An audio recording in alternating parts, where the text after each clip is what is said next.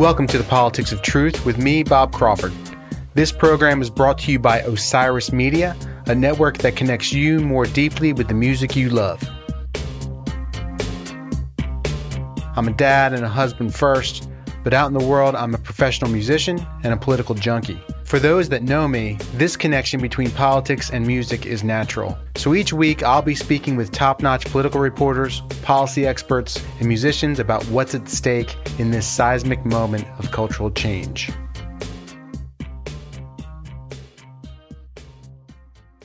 Welcome to the Politics of Truth. Filling in for Bob, I'm Doug Heye, former communications director for the Republican National Committee, as well as Deputy Chief of Staff to House Majority Leader Eric Cantor, and a CNN political commentator. My first guest is ABC News Chief White House Correspondent Jonathan Karl, one of the most respected and recognizable journalists covering the White House. I recently read Jonathan's latest book, the New York Times bestseller, Front Row at the Trump Show, and it truly captures his front row access to what's felt more like a television production than a governing administration. In our conversation, Jonathan describes when he first met Donald Trump way back in 1994 as a junior reporter for the New York Post, and how he and his colleagues have needed to adapt in order to do their jobs in a White House that views the press as the enemy. I hope you enjoy.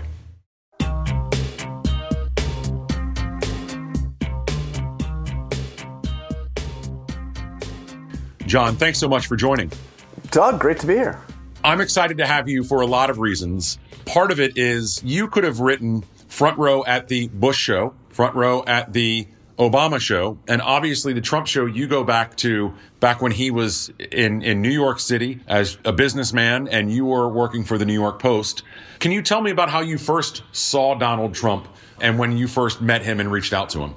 It's really a unique vantage point, which is why I felt a need, just a burning need to write this book and tell this story. Because I don't think anybody quite has the same vantage on this phenomenon, this thing that we have just been living through. I have been at the White House covering 4 different presidents now, one of them quite different from the other 3, but each of them different in their own way. Beginning with the last 2 years of Clinton, I spent some time in my CNN days during the aftermath of the Monica Lewinsky scandal. And then the second part of it is, I, as you alluded to, I first met Donald Trump in 1994, when nobody thought of this guy as a political figure, let alone somebody that would actually run for president or, my lord, be elected president. And I was, at the time, a very low man on the totem pole reporter for the New York Post. And I had, just started. I'd been working there a few months, and I was an aspiring political reporter. I wanted to cover politics. I didn't really care about covering, celebrity or, tabloid scandal or any of that kind of stuff. And I had worked my way up to being kind of the number 3 person for the number 4 paper at City Hall at the time. But by the way, there was the mayor at the time who, and I started the day before he was sworn in as mayor, was a guy named Rudy Giuliani. So little did I know where the world would take me. But the long and the short of it is, as I describe in the book, I was working at City Hall one day, and the news broke that Michael Jackson had secretly married Lisa Marie Presley, the daughter of Elvis. So you had the king of pop marrying the daughter of the king of rock and roll, and it was a secret marriage. Nobody had seen the newlyweds in public, and it was reported that they were staying at Trump Tower. Now, the New York Post, as you can imagine, with a story like this breaking, you're not going to make it through with Giuliani's latest budget proposal. I mean, you got to, how am I going to get in the paper the next day? So I placed Headless the call. body found in topless bar. Exactly. yeah, exactly. So I took out a phone book, because we used to have phone books back then. I don't know if you remember those things. And I looked up the number for the Trump Organization, and I asked for Donald Trump. and I got through to him actually surprisingly quickly. I got first through his gatekeeper, a woman named Norma Federer, and I asked her to talk to Mr. Trump, and she said, well, what do you want to talk about? And I said, well, I've got a story idea for him. I was like, what is it? You have to understand, Doug, at this moment in time, because the news had been out there a little bit. Trump Tower was now the subject of the most intense paparazzi media, circus. I also covered the O.J. Simpson trial for the Post, so it's a very similar level of intensity. Everybody, all the photographers, camera crews, gawkers, everybody wanted to try to get a glimpse of Michael and Lisa Marie.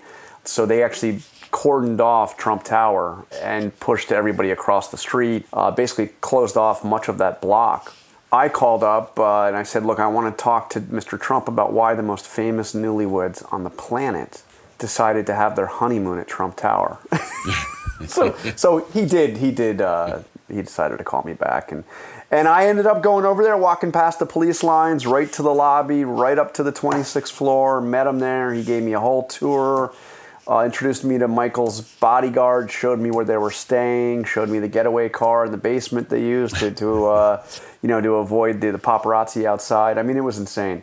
But I tell you, I never thought that I'd be looking at somebody that my kind of my professional life would end up so entwined, dude, and that he would end up that we would both end up at the White House. I mean, both things are improbable. I think his was slightly more improbable than mine, but they were both improbable. Well, and that goes to, the one thing that we really know about Trump is his love and constant consumption of news media. And so, compare that to an Obama who was more, let's say, aloof with the media, or a Bush who was hostile to the media, but certainly not on the Trump level.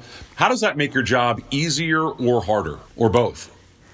Well, first of all, the contrast was incredible. I mean, like every president cares about how they're being reported about. I mean, I'm reading this wonderful book about presidents and press, going back to George Washington, and George Washington hated the criticism he got in papers that were very loyal to Thomas Jefferson, and he rather obsessed over it.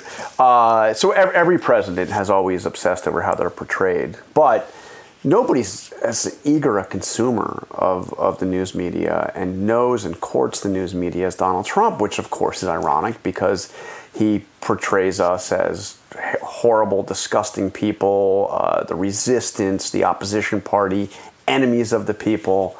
But in reality, he is reading our stories, watching us on television, courting us, calling some of us at various times, in a way that is completely unlike the three presidents that I had interactions with as a reporter: Clinton, Bush, and Obama. I mean, Obama, people like to talk about how there's this perception that Obama had this love affair with the press corps, particularly the White House press corps. It's really not true. Obama couldn't care about the people that were covering him in that building. I mean, when he came in to a press conference, he knew me because I kind of irritated him, so he referred to me, but he almost never referred to reporters by name, primarily because he didn't know them. Doug, you know the geography of the White House briefing room very well, and you know that for years, since Helen Thomas retired, the Associated Press has the seat in the middle, right next to the ABC seat, front row. It's been there. It's completely obvious.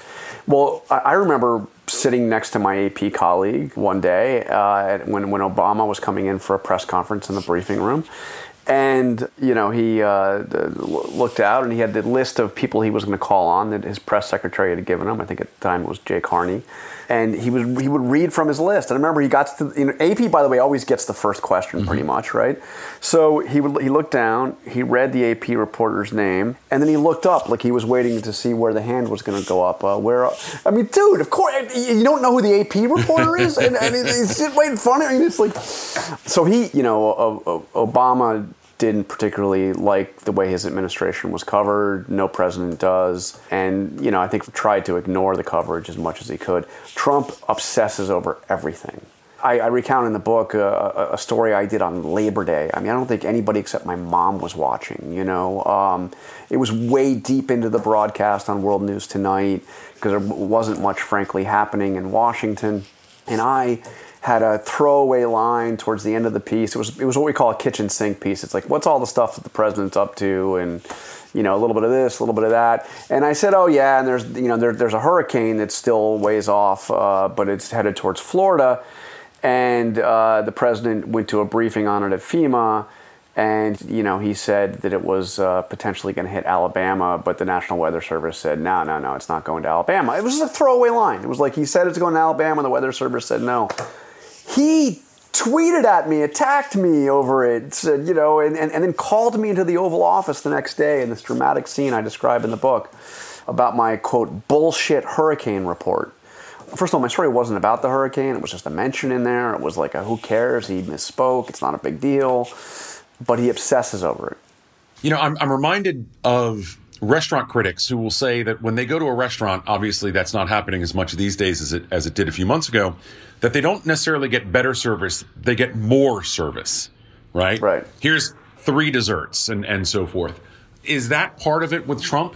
Is because he is such a voracious consumer of news, and we'll get to questions of honesty, after this, but that there's just so much more of it? Because I think so many Americans feel just exhausted by all the news that's out there that the president drives.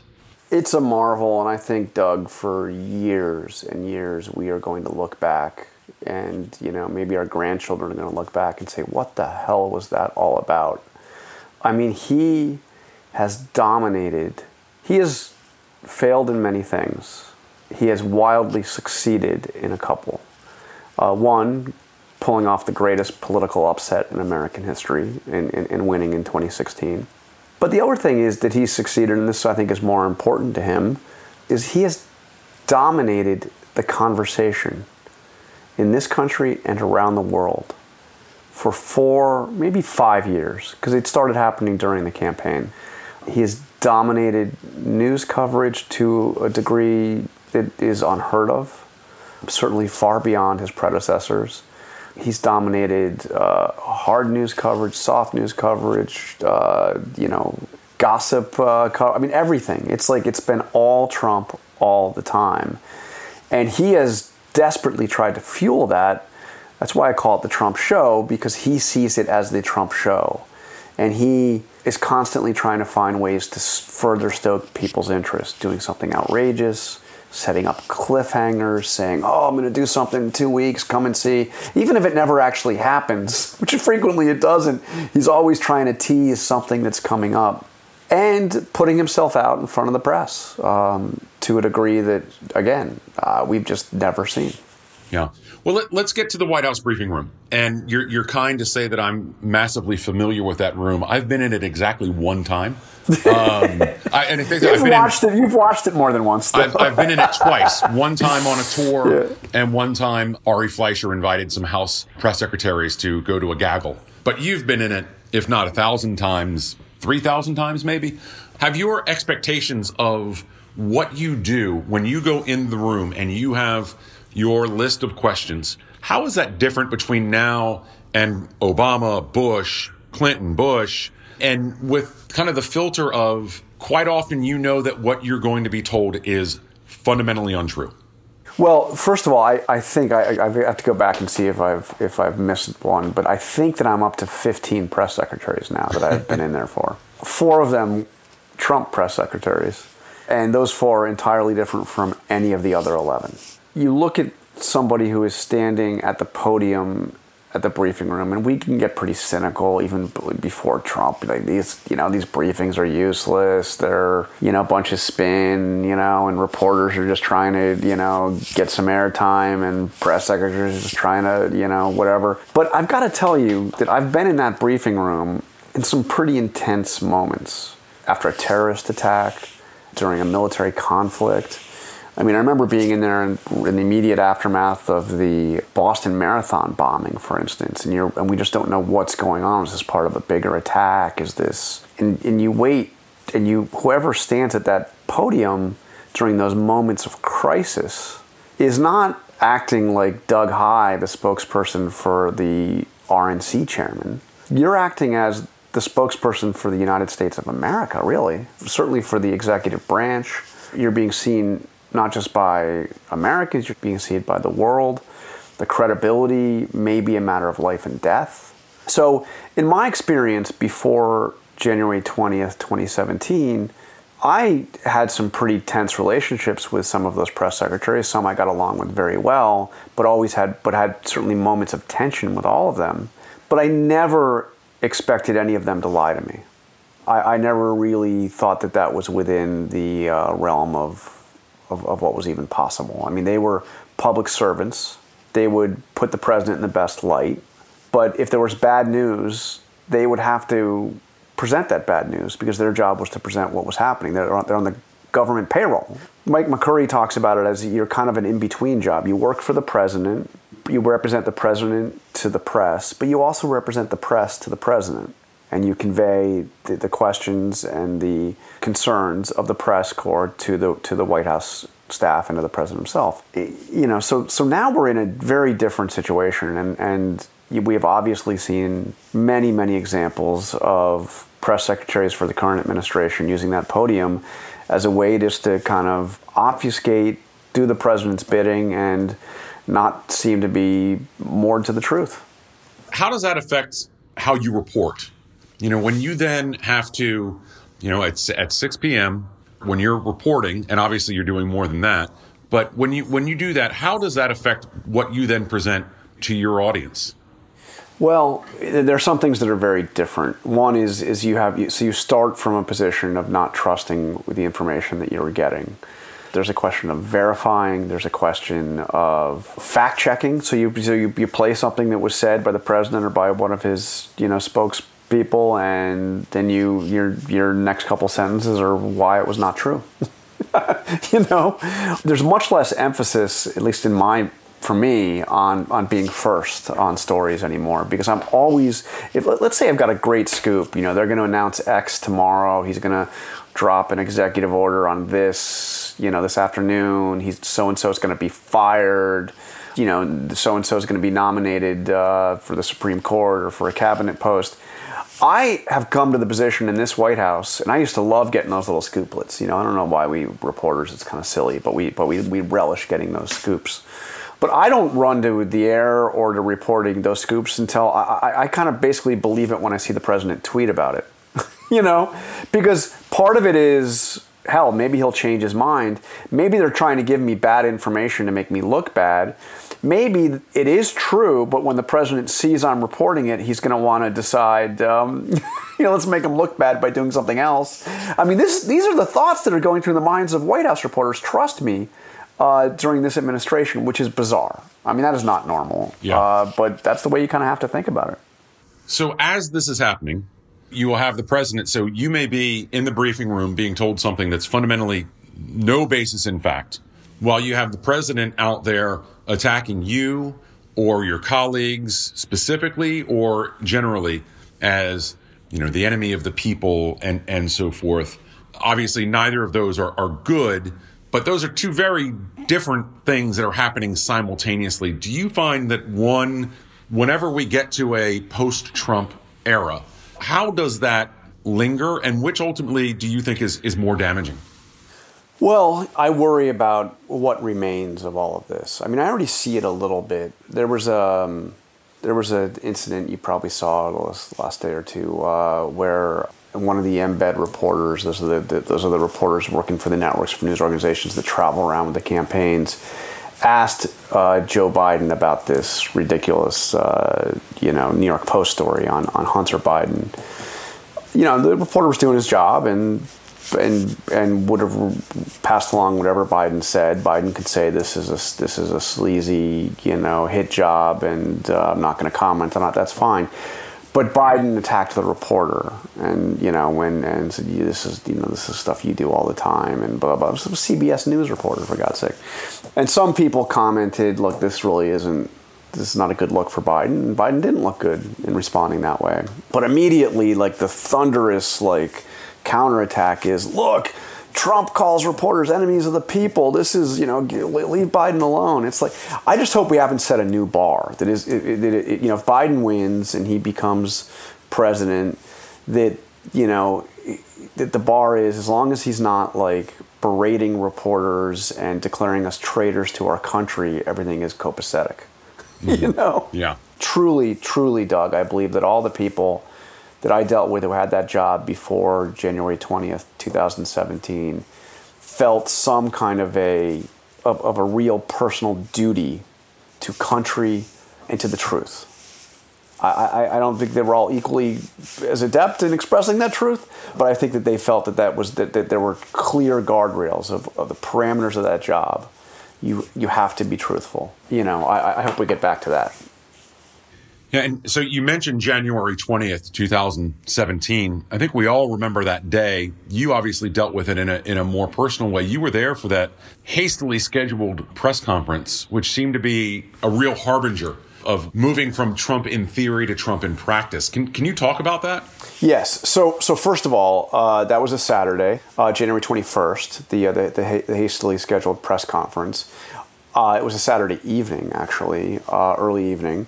I actually was up in New York, so I was not in the briefing room for that because we had our Sunday show, which I was on the following day. My colleague Mary Bruce was sitting in the seat that I usually sit in. I, of course, watched very eagerly and in horror at two things. One, I listened to Sean Spicer said, by my quick count, at least three things that were verifiably untrue. And then, maybe even worse than the outright untruths, I'll give him credit. I won't call them lies at this point. Maybe he made a mistake. I don't know. But they were not true. He left without taking a single question. Now, that's a room where reporters ask public officials questions, especially and most prominently the press secretary. So the dude goes in, he yells at reporters, spews out a bunch of stuff that's not true, and then walks out? Are you kidding me? So I said that on Sunday when I went on our This Week with George Stephanopoulos. And then on Monday, Sean had his first actual briefing. Because that doesn't count as a briefing if you're not taking questions. He had his first actual briefing, picked up a suit that fit a little better, had a totally different tone. I think he was a little chastened by the way he'd been attacked almost across the board. And I asked him, Sean, is it your intention, given new start here, given what happened over the weekend, is your intention, can we say from this point on, that you will always tell the truth from that podium insofar as you understand the truth? And he gave me a nice answer. He said, yes, I'm blah, blah, blah. Didn't really keep that promise. But he took massive offense to that. I mean, he thought that I was questioning his integrity. But he didn't take offense in the moment. He actually gave a good answer. And there was a brief sense for like a day that we could have like almost a normal reporters press office relationship. And so when Kayleigh started, she made it very clear, almost answering your question before you asked it, of I will not lie to you. Has that been the case? And how have you navigated those waters? Well, what was interesting with Kayleigh McEnany is her job immediately prior to becoming White House press secretary was press secretary for the Trump campaign. And which is a very different job for all the reasons we just discussed. I mean, that's like, you're back to my friend Doug High, spokesperson for the RNC. That's a very different job. You are expected to be a partisan player, and it's bare-knuckle politics and all that. But what was interesting is Kayleigh left the campaign job to come for the White House job, now getting her salary paid by taxpayers and sitting in the same office that all those press secretaries from years past have sat in, and she didn't change one whit. It was the same thing. She was still the campaign spokesperson. Still it was like, at times it feels like I was watching somebody auditioning for a primetime show on a conservative news network. It's been challenging, and obviously, we've seen many points where she has said things that are not true. I think sometimes, maybe even all the time, but where she actually doesn't maybe know the truth. I mean, most famously, she said at one point that the president gets tested multiple times a day for COVID-19. Sometimes multiple times a day. So I remember the president, I think it was even the same day, you have to check me on this, Doug, but so often Kayleigh McEnany will have a press conference, a briefing in the morning, and the president will have a press conference in the same room in the early evening. It's a pretty untenable situation for a White House press secretary. I got to hand it to him. But I said, so your press secretary just said that you sometimes get multiple tests a day. Why is that? And he said, no, I don't think that's ever happened. I get just like every 2 or 3 days I get a test. So it's like, what? What are you supposed to do with the information you get? Yeah. Who do you believe in that case, by the way? You're sitting there, you're the reporter. You've been told one thing by the press secretary and one thing by the president on the same day. Yeah, that's kind of a pick'em, isn't it? There's no right answer. It's the politics of truth. Exactly. Well, let me ask you a final question. You mentioned the White House press secretary podium, and in your book, you report that the White House lowered the size of the podium to accommodate Sean Spicer. Now, do we know that to be true? And is that an example of, or is that the example of how much the White House has become, or always was for this White House, a team of vipers that attacks each other in the media that further confuses voters of what is really happening? Well, in that case, you didn't need any White House sources to tell you anything because you saw that the podium was lowered. Now, maybe I took a leap in thinking it was for Mr. Spicer, but he was the guy using the podium. I mean, so, if you didn't have a tape measure, that might be fake news. It's just unbelievable. I don't even know how to answer, but it's one of the nice things about that podium. It can go up and down. It's a very fancy briefing room that was renovated in the second Bush term. They've used every bell and whistle that was put in, has been used by the current press secretary. I mean, she's done a phenomenal job of using the video capability. She's got it all. It is like a show. I mean, I think that's probably why the president probably likes his fourth press secretary the best. Mm-hmm. Well, I'll make a prediction to you that if Joe Biden wins, we will see footage or pictures of no one on the Washington Mall for the inauguration and Trump supporters saying, look how few people Joe Biden has attending his inauguration. So, yeah, that's going to be something. Man, what is the inauguration going to be like? I assume it will be indoors with only members of Congress and select administration people present. Unbelievable.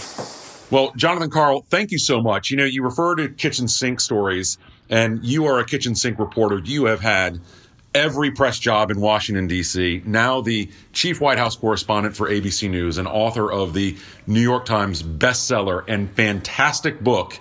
And what I can say is so often in Washington, people buy the book but don't read the book. I read the book in about 3 days, and because I emailed you about 3 times a day, front row at the Trump show. Buy the book, read the book. Jonathan Karl, thank you so much for joining us on The Politics of Truth. Thanks, Doug. Enjoyed the conversation. Take care. Thank you.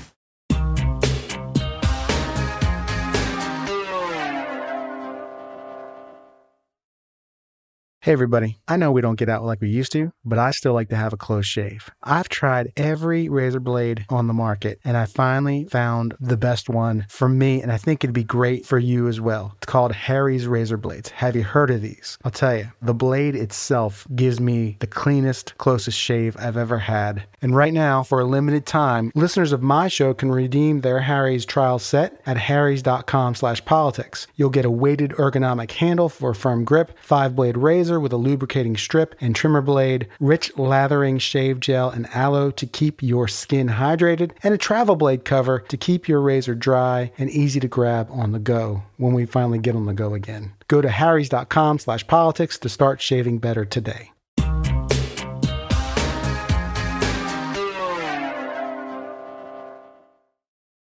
Next, I speak with Susan King, Dean of the Hussman School of Media and Journalism at my alma mater, the University of North Carolina at Chapel Hill, and an accomplished journalist herself.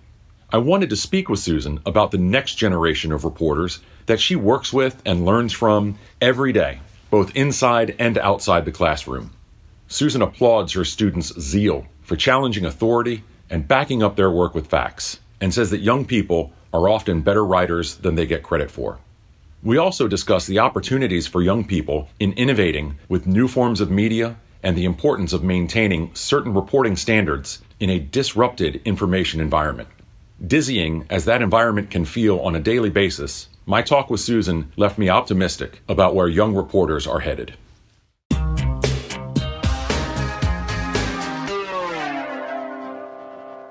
Susan, thanks so much for joining us. I am thrilled to be here. It's a Tar Heel day. Beautiful blue skies. You know, God loves us here. It's a good day to be a Tar Heel every day. Susan, earlier we spoke with Jonathan Karl, ABC chief White House correspondent, about how he deals with fundamental untruths coming from this White House, from the press secretary podium over the past 4 years, and over the top, I would say dangerous attacks on the media from the president. We've come a long way from an event that I was at in Winston-Salem where George H.W. Bush went after the media by saying, annoy the media, re-elect Bush. You work with students every day. How does this rhetoric offend them? Does it make them more eager? Does it scare off potential students? We have kind of a renewed sense of passion among our journalism students. So I don't feel they're scared off. I think the accountability question sort of at this moment, which is larger than the President of the United States, has turned them on. The real life for our students is living under this COVID pandemic, and their lives have been changed. It's also been during this time of really racial justice, protests in the street, racial reckoning on our campus. So the students, particularly those attracted to journalism, aren't just focused on what about the media, are we the enemy? They are really focused on the ability to challenge authority, and they see journalism as being one of those things that can hold authority accountable. So I feel that it's not just where are we in the national conversation that Jonathan Karl is involved in, because he's in that White House briefing room every day. It's a little bit larger and really pertaining to their lives. Younger people communicate in very different ways than what are the more established ways of communicating or journalism.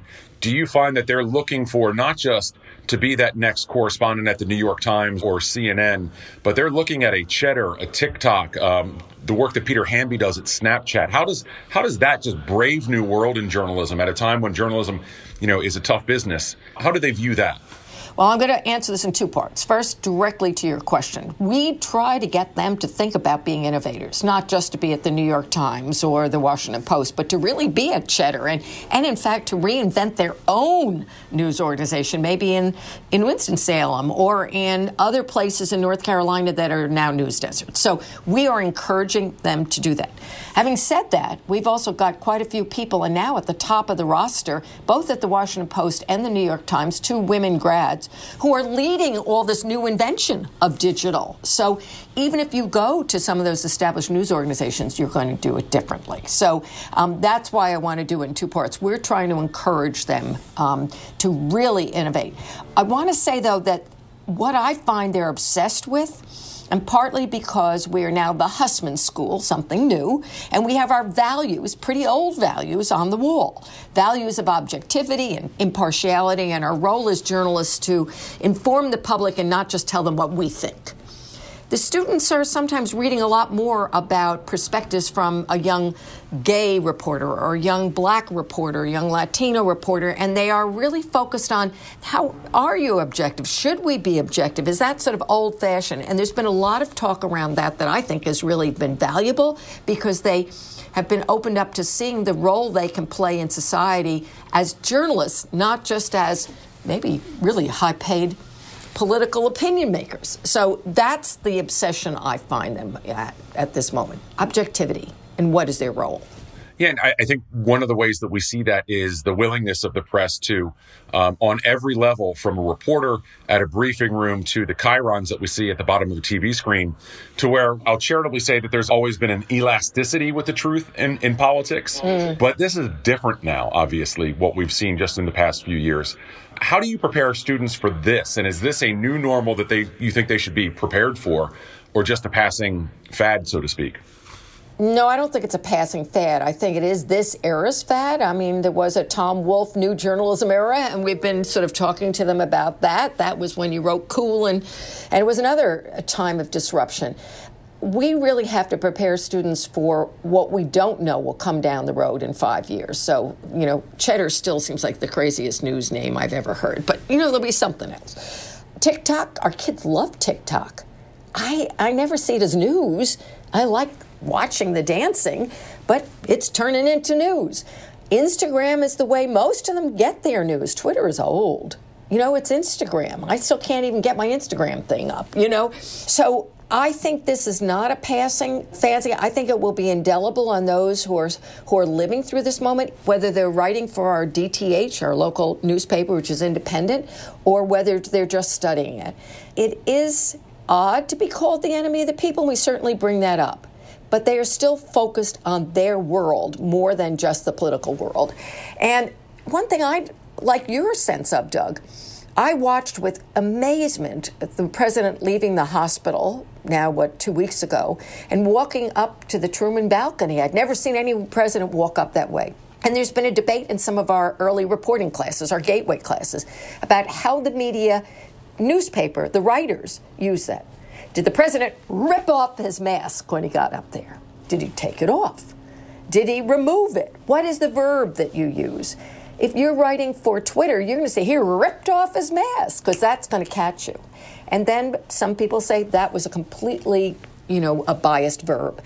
That's the kind of dilemma we are putting our students in, how you describe it in a world where you've got to be action-oriented, because no matter what you're writing or what you're broadcasting, you still got to get it out there on Twitter. And that's tight and short and got to be catchy.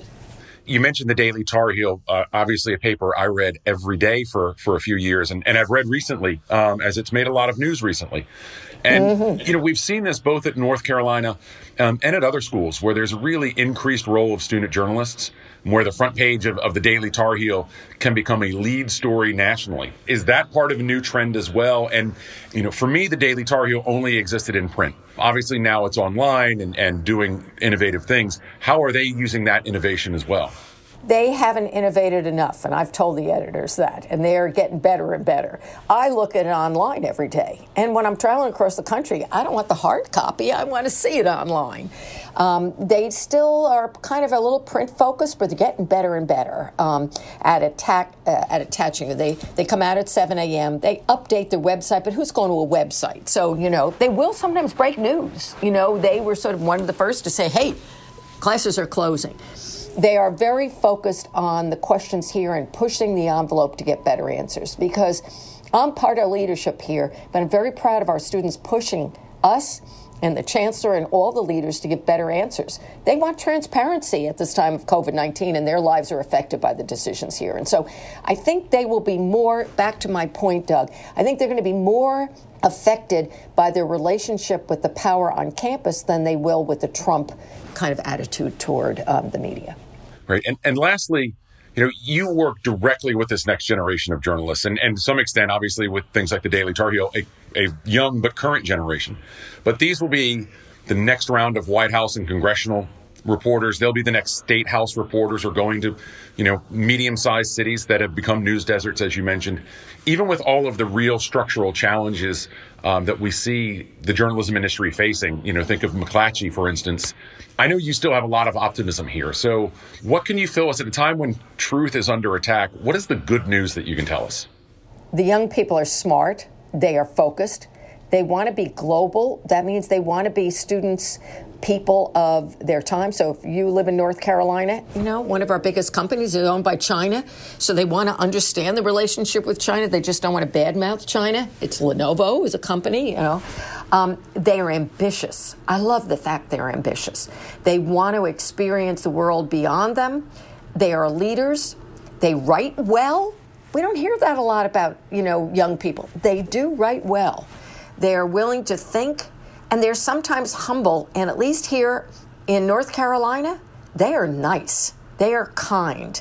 And I am very optimistic that if they take the values that they are learning here forward into our business, we're going to be okay in 20 years. And I'll wake up every morning and I guess turn on I don't know what device I'll be turning on, but I will be getting information that will keep me free. And that's what I want for the America 20 years from now. And keep me smart. Great. Susan King, the Dean, and John Thomas Carr, Distinguished Professor of the Hussman School of Journalism and Media at the University of North Carolina. Thank you so much for joining us on The Politics of Truth. Delighted to join you, Doug. It's too late to change events. It's time to face the consequence for delivering the proof in the policy of truth. Politics of Truth is brought to you by Osiris Media. Produced by Bob Crawford and Adam Kaplan. Our executive producer is RJB. The program was mixed and mastered by Brad Stratton. Artwork by Mark Dowd. For other great podcasts that connect you to the artists and music you love, please visit osirispod.com.